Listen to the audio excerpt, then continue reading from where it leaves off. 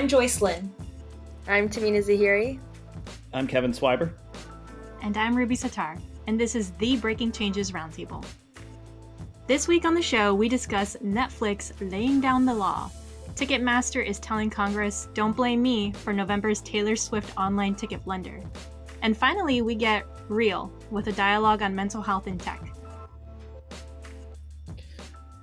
So apparently video streaming titan Netflix doesn't believe in the phrase sharing is caring anymore. In an effort to crack down on password sharing, the company is putting the clamps on your cousin using your login credentials starting in March. So I know they recently just had an announcement in their shareholder review saying that they were looking to sort of increase kind of paid controls around this. So instead of just saying like you can't share your credentials, apparently now there'll be an option for sharing that you have to pay for. Yeah, I heard it's like a tiered sharing concept. But what I'm curious about is why Netflix is turning their attention to cracking down on password sharing instead of the programming that they have. Because I feel like in terms of competition, like you have HBO Max, you have Paramount Plus, you have all these different streaming platforms, and they all each have like their own brand, and they're particular about their programming. So instead of, restricting users to having a paid plan or sharing passwords, they're more focused on the content that they're producing. I'm just curious as to why maybe that hasn't been a focus for Netflix. I think over the last decade, they have spent a ton of money on new series. They've been really experimental with it, and they'll do like a season, see how it picks up, and then drop it. But I want to say this last year was the first time they saw a decrease in their subscription count. And I guess they're choosing to blame it on the sharing of passwords. Well, I think they're facing competitive pressures. Ruby, you were talking about all the different other providers. There's a lot of alternatives for people who want to stream or just consume content in general. And so I think at a certain time with the economic conditions, you have to make money. And then this is probably where they're making money. I know Postman has a terrible issue with people sharing their logins. And I thought it was kind of creative how our company chose to deal with it, where I don't know if you guys know this on the terms, but like you're not supposed to share your login. And a lot of times there's sensitive stuff like API keys or like whatever you want to keep. Other teams don't care about that. And so for us, we have a first in, first out policy. So say there's, a couple people, I share my credentials with Kevin and Tamina, and then Ruby comes on, like I get kicked off, so I'm going to be incentivized to not share my password as much. I feel like there's something we don't talk about here, right? So you mentioned the kind of economic conditions, and this is, an announcement coming out in a shareholder meeting. So like, I'm wondering if they're thinking what is our perceived loss here, and because of the economic conditions, do we have to give the impression that we are doing everything we can to combat those losses? Like the reality is, sharing passwords probably made Netflix streaming as successful as it is today, right? Like the first time you have access to that Netflix stream is probably somebody else's account. And then suddenly maybe you want to sign up for your own subscription. Yeah, I think that with the new ad version of Netflix that just came out this last year, there's going to be a lower entry point as well. And people may be okay with having to pay for multiple streaming sources, especially as they actually can't access them anymore without an account. They'll be IP banning people who log into an account that they're not a household member for, from different locations. So I think that they're trying to monetize a group of people who just haven't been paying anything to support what Netflix has been putting out. But whether or not that works, we're gonna wait and find out. Yeah, Tamina, you mentioned how Netflix is kind of defining households. That's something else that I've been thinking a lot about, and how they're determining what a household is. Because sometimes with my Netflix account, I'm traveling. Like I'm at an Airbnb and I want to log into my Netflix account. Am I going to be kicked out? This is like a user experience that I'm going to have to consider at this point. I read that they have actually already released this in Chile, Costa Rica, and Peru. Um, or I think they've already released it in those countries, and the U.S. is coming towards the end of Q1. And basically, if you do travel, there's a code that you enter to say, "Hey, this is me traveling right now, so I can access my account." They definitely have some technology behind tracking where you're logging in and whether or not you're actually part of that household or not. So when I travel, I have to let my bank know. I have to let Netflix know. It's going to be a situation then. So easy. I mean, that brings up an interesting privacy concern, right? Like the data they're collecting on us. How much are they collecting? What are they collecting? Like, clearly, they've got an IP address. They can use some GeoIP, database to figure out where we are in the world based on that. But then there's also the device ID, right? And then knowing everyone else who used that device, right? Like Netflix probably knows everyone who's been to the same Airbnb as I have because they've logged into the same device with their account. At what point do we say, hey, actually, you're collecting too much data? From the I very think in beginning. terms of like Netflix, I honestly don't mind how much data they're collecting on me because I feel like they're catering the content that I have to me specifically, which I don't mind. But that is a valid question, I think, that we should be considering because different people have different comfort levels, of course. Ruby's like, I in think case anyone it's from Netflix I is don't watching this, just keep my account the way it is. I love your streaming. Don't change anything. It's like those yearbook comments. Please don't change.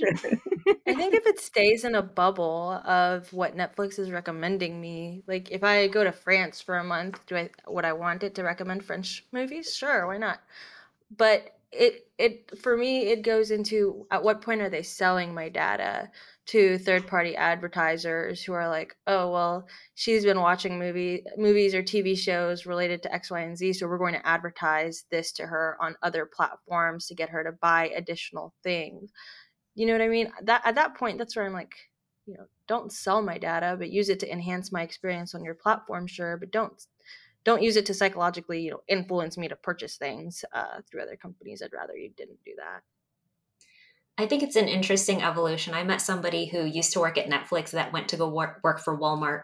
And I was like, what? Oh, Netflix is such a prestigious tech company, and you're going to go work for Walmart Labs, which isn't unprestigious, but it has a consumer brand, right? Versus a tech brand.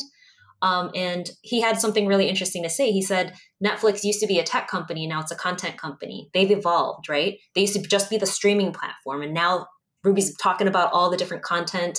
Tamina's talking about the way they test pilots and stuff. And now Walmart Labs used to be just an ecom, just a retail brick and mortar shop. And now they're experimenting with all sorts of like tech things. So, that's an example of one tech company who has migrated from being known for tech, and then another one that's like now they have a really hot tech brand. I know Bizarre Voice was one that started out as a reviews company and has now turned into a data company.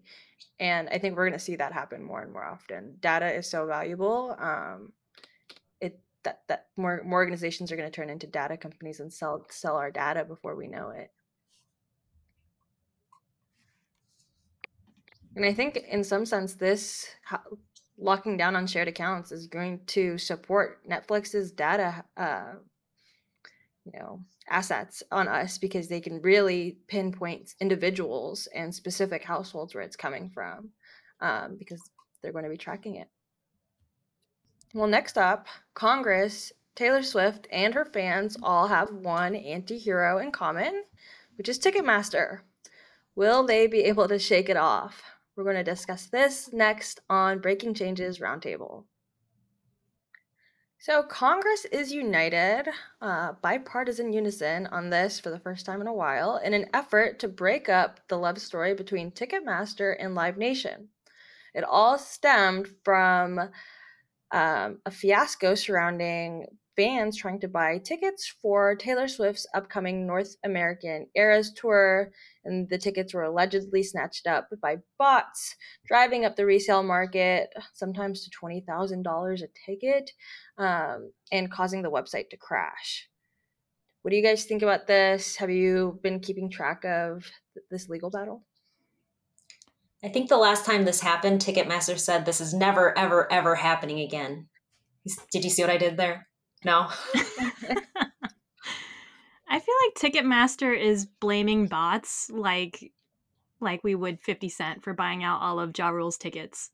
Like, I'm not sure that it's necessarily only bots. I know in that Senate hearing there was the M word used, monopoly, and that's something else that I'm thinking about because a lot of these artists, I'm thinking about Beyonce with her tour coming up. She's going to have to rely on larger venues, and some of those larger venues are tied to Ticketmaster because they're the only ones that are in connection with it. That's interesting. So there really is no like marketplace for tickets when events happen, right? Like typically usually Ticketmaster, right, has the all of the tickets there, but there's no like marketplace where you go and you bid and like you get the best price. Um, but it seems like that is probably happening on the secondary market, right? Like people are buying all the tickets or using machines to buy all the tickets and then reselling them. And I'm sure there's some competition there. Um, so it's interesting to think like if we're talking about some kind of antitrust situation and Ticketmaster has to get broken up, are we actually taking away from that secondary market and having a legitimate marketplace for ticket sales? I mean, I think that Ticketmaster's incentivized for there to be multiple ticket sales and resales because they make money off of every time that ticket is sold. So a bot can come in, they purchase 100 tickets, they pay, $100 to Ticketmaster, they go back to sell each ticket, and then Ticketmaster takes more money again off the top of that. So at the end of the day, I don't think Ticketmaster is disincentivizing bots or resale of tickets at higher values.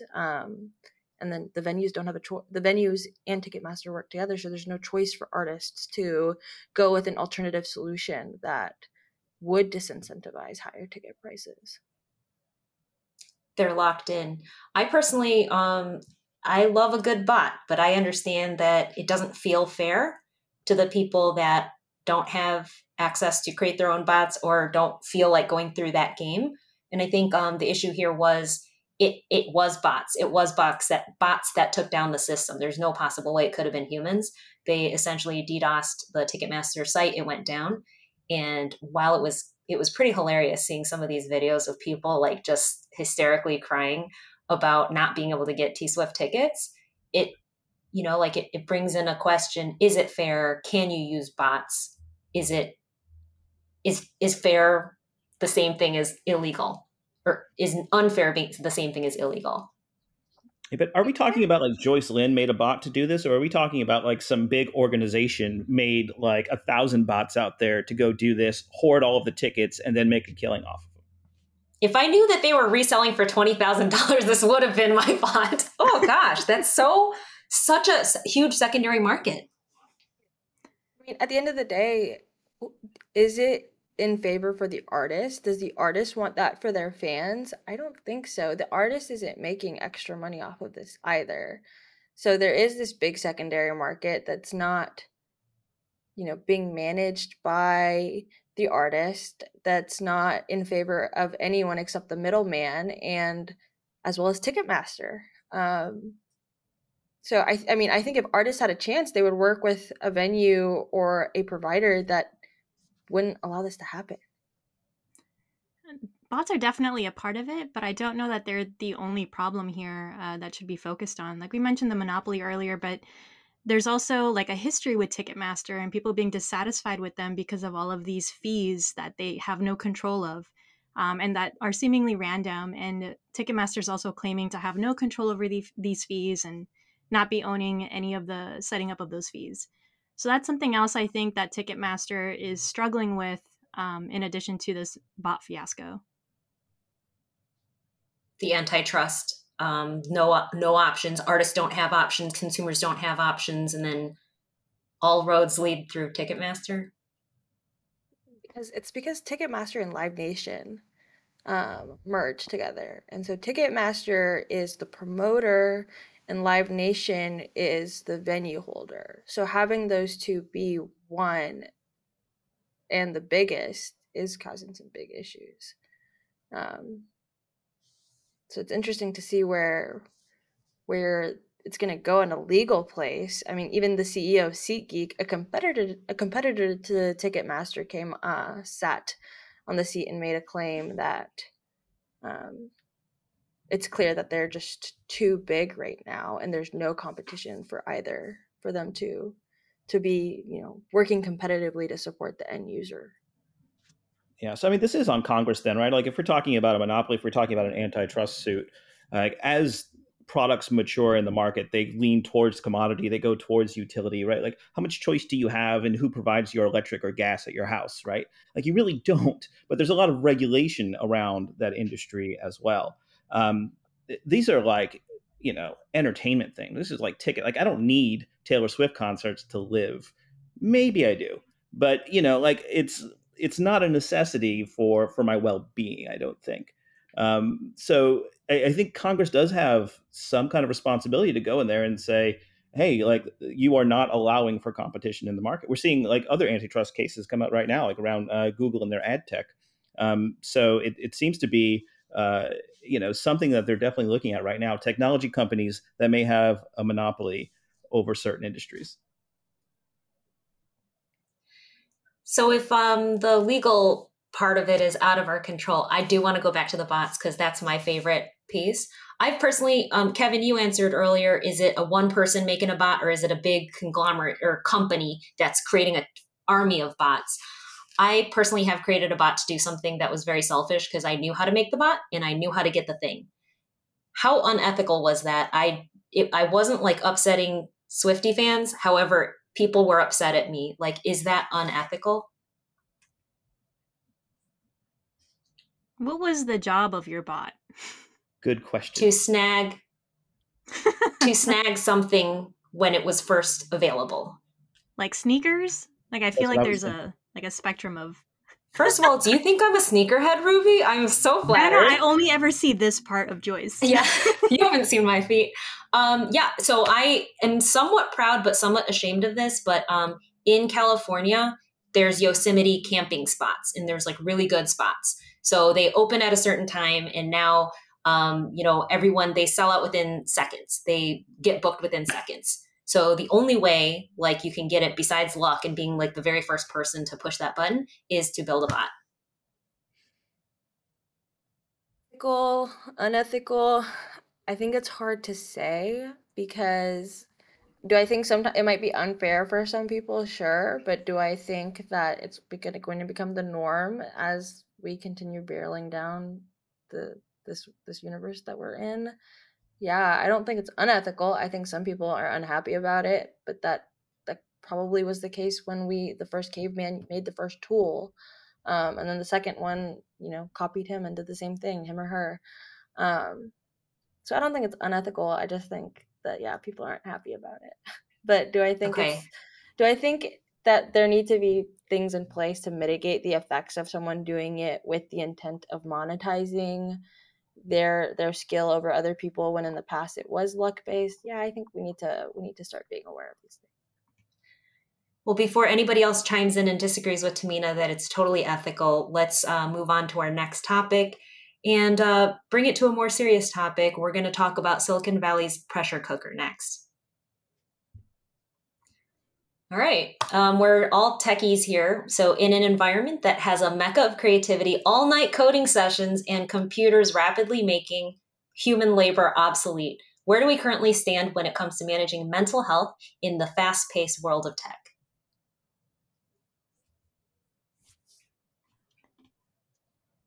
I mean, I don't know about you guys. I've definitely had a breakdown in like my tech career multiple times. At the same time, though, it's an interesting balance where a lot of tech companies strive to provide a work-life balance now, or access to resources and sessions on mental health. And I don't think, the same can be said for a lot of other industries. But whether or not people are like making use of all of those resources, or those resources even solve the root causes of the burnout, that's a different answer to that question.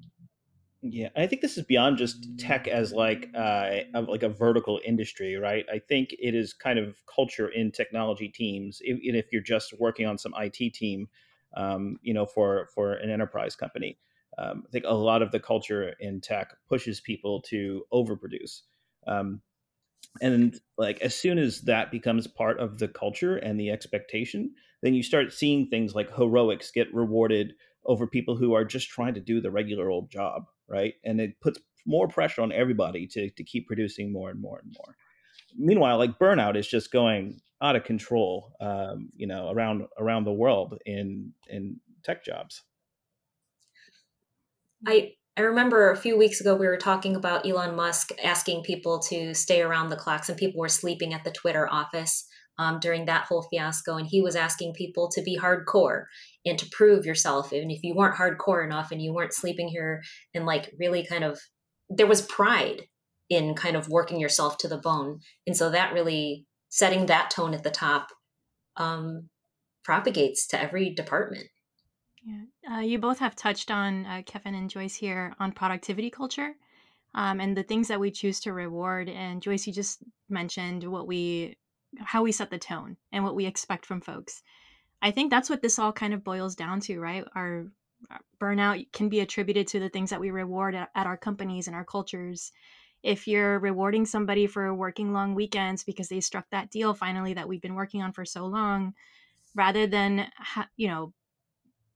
giving them their accolades for doing this amazing thing, I think a conversation should also happen with that person and let them know, like, yes, you did this awesome thing, but next time let's think about how we can do that within a reasonable time frame during work hours. Like, how can I support you as a leader to get that done when it should be during a reasonable time? I feel like those conversations aren't happening and aren't being pushed as much these days. I'm just curious what you all have witnessed and how you think about positive reinforcement in the workplace. I think that there's an issue. I think that there's an issue with, you know, founders, especially. So when I think about tech, I think a lot about startups as well. But even when you go up to large enterprises, they start getting conscious about creating and saving money in as many ways as possible, with the least amount of work or impact on their bottom line. And these founders are taking millions and millions of dollars in funding and promising faster and faster turnarounds and returns on that funding back to investors. Big companies are worried about little companies taking over their markets, and there's so much fear and competition in the market. It's so hard for me to see people actually asking any employee to slow down, until they see like the impact of that on their workforce as a whole.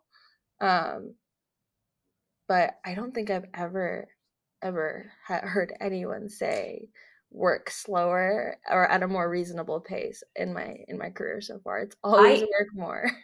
I've heard a lot of companies be proactive. I'm not sure if it accomplishes it, but to me, I've heard some companies require their employees to take the vacation that they're allotted. Yeah. You have to take that vacation. I've heard some switch their scheduling to like 4/10s and saying Mhm. take every Friday off, but work longer during the week, but then take every Friday off, or have mandatory. Not actually, it's been enforced mandatory wellness days. Yeah. To spend and do whatever you want, anything but work. I think one difficult aspect of this is that it requires a certain amount of self-awareness and kind of disconnecting from that culture that tells you to keep producing and producing and producing. I've been through burnout several times, throughout my tech career. And I was recently having a conversation with my therapist actually, and I said, "Hey, I think I'm approaching burnout again." And my therapist said, "Kevin, you've been in burnout for the last 3 years." Right. So there's even an element of saying like I'm so used to being exhausted and just at my wits end that it becomes the new normal. And when it's your normal, you don't even notice that you're a fish, breathing the water, right? Like it's just all around you. So it almost requires our leaders in tech and our peers in tech to say, hey, I think maybe you do need to slow down, right? Like, hey, I notice you've been putting in a lot more work. I noticed that you're working late nights. Like I think being mindful of the culture requires us to actively work against it, and take care of our folks. And as a hiring manager, I used to ask people questions about what do you do in your spare time? Do you have any side projects? Are you hacking on any kind of projects? And in my mind, I was asking this because if somebody's really passionate about tech or development or like whatever it is, you're kind of like putzing around doing these kind of side quests. But I think that is also an unhealthy expectation to have. Some people want to have a well-paying job and, take care of their families and then go home and then live actual life. And so having that separation and getting rid of that expectation that people are spending nights and weekends on hobby projects is something that I've corrected in myself. That is something that I've heard a lot of actually, and a lot of folks asking about is what are those side projects? How are you professionally developing outside of work? And I think that puts on this like implied pressure as well that you were kind of touching on there, Joyce. That was something that I hadn't actually thought about until you brought it up right now. So I'm grateful that you did. Well, and I'm a manager too, and I am very, very conscious of when I say I'm taking vacation, I try dang hard to not be checking into email, not be responding to Slack, because I think that just sets a poor example for anybody. Even if I tell them, hey, it's okay, please take this time off. I don't want to see you checking in. If they see me doing it, then it's like, I don't know. Part of it, yeah, is like the modeling from our leaders. Are they taking that vacation? Are they actually tuning out? Like we see them and we know that they're setting that tone for us, to use that word again. And then also, I think there's a responsibility on leaders to make sure and keep track of the time off that folks are taking. Joyce, you mentioned before that some folks try to ensure that they're taking all of their time off. But I think in addition to that, or on top of that, you can see we have like unlimited PTO at Postman, for example. How much of that are you taking advantage of per month, per week? Like that's something you can check in on with somebody. Well, companies that have unlimited PTO typically have people take less vacation. That's the stat behind that. Yeah, and I think that's part of it too. No one's really checking in on it. But one thing I did want to mention, Kevin, you mentioned burnout, which I think is just like rampant in tech. And there still is a stigma around talking about mental health. So, Kevin, you talking about burnout and talking about your therapist and talking about your struggles is huge. One organization that I've heard about is open source mental health, specifically for tech, with resources geared towards developers and other folks with technical roles. Just even talking about it and then kind of like making it a little bit more okay is still not widespread. Like if you talk about burnout, then maybe you're perceived as weak or not hardcore. Well, I guess I won't be working at Twitter because I admitted to having burnout. But yeah, I don't know. I think there is we need more honesty in the industry, right? And I think for a lot of people recently who have gone through all these tech layoffs, they're just realizing like, oh, I've been burned out. And it took me getting laid off to realize that I'm no longer in that environment anymore. And perhaps I wasn't, doing the best for my own mental health. Hopefully it doesn't take such a big event for everyone else to get that awareness. But it is definitely something I think we do need to keep paying attention to moving forward. Yeah. I'm glad you all brought up honesty and authenticity. We're going to move on now from this topic. To lighten things up a little bit, we'll be taking our parting shots next on Breaking Changes Roundtable. All right, so let's talk about our favorite childhood cartoon. I'll start. For me, it was The Simpsons. This was an animated series about a family with very interesting characters, but one character that I really connected with was Lisa Simpson. I feel like she always stood her ground. She knew what she stood for, and she never backed down from what she believed in. So that was something I really admired, especially as a child. Joyce, what was your favorite childhood cartoon? Lisa Simpson is a good one. I feel like this is just like a generational, like what generation of cartoon did you grow up with? I loved cartoons. This was a hard one, a good one to think about, but my favorite cartoon character was, well, not the character, but my favorite cartoon was DuckTales. So I was about to say Scrooge McDuck was my favorite. No, but that was my favorite one. DuckTales. Ooh, that one. Mine was also The Simpsons, Ruby. But I don't know how much I would say The Simpsons was a children's show. And we watched it pretty young when we moved to the US, and my mom had no clue. She was like, oh, it's a cartoon. It must be for children. And then she watched an episode once and she was like, I'm going to screen these before I let the kids watch them after school. So there were a few we weren't allowed to watch, but I did also really align myself to Lisa. I loved her and found Two Lisa part to be Simpsons. just like my brothers. Yeah. What about you, Kevin? I feel like I have to say DuckTales now just to keep it symmetric, but no. So this is a hard question, I think, and I think it is trying to reveal our generations. I think it's a trick question. So it'll be really telling if I'm like Steamboat Willie, Mickey Mouse, right? But I think probably around the same time as DuckTales, there was a show called Tailspin that was based off of like the Jungle Book characters, like Disney's The Jungle Book.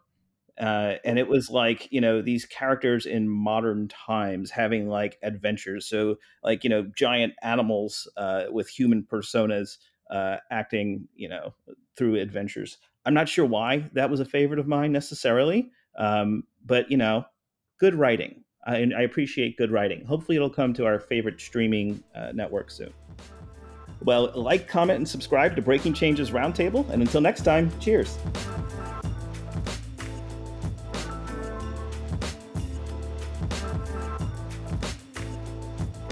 I want to know, how many of you guys have Netflix accounts of your own? Everyone, right? I'm really using honest Ruby's. question. So. Oh, that was meant to be a secret. Pleading the fifth. You need to plead the fifth.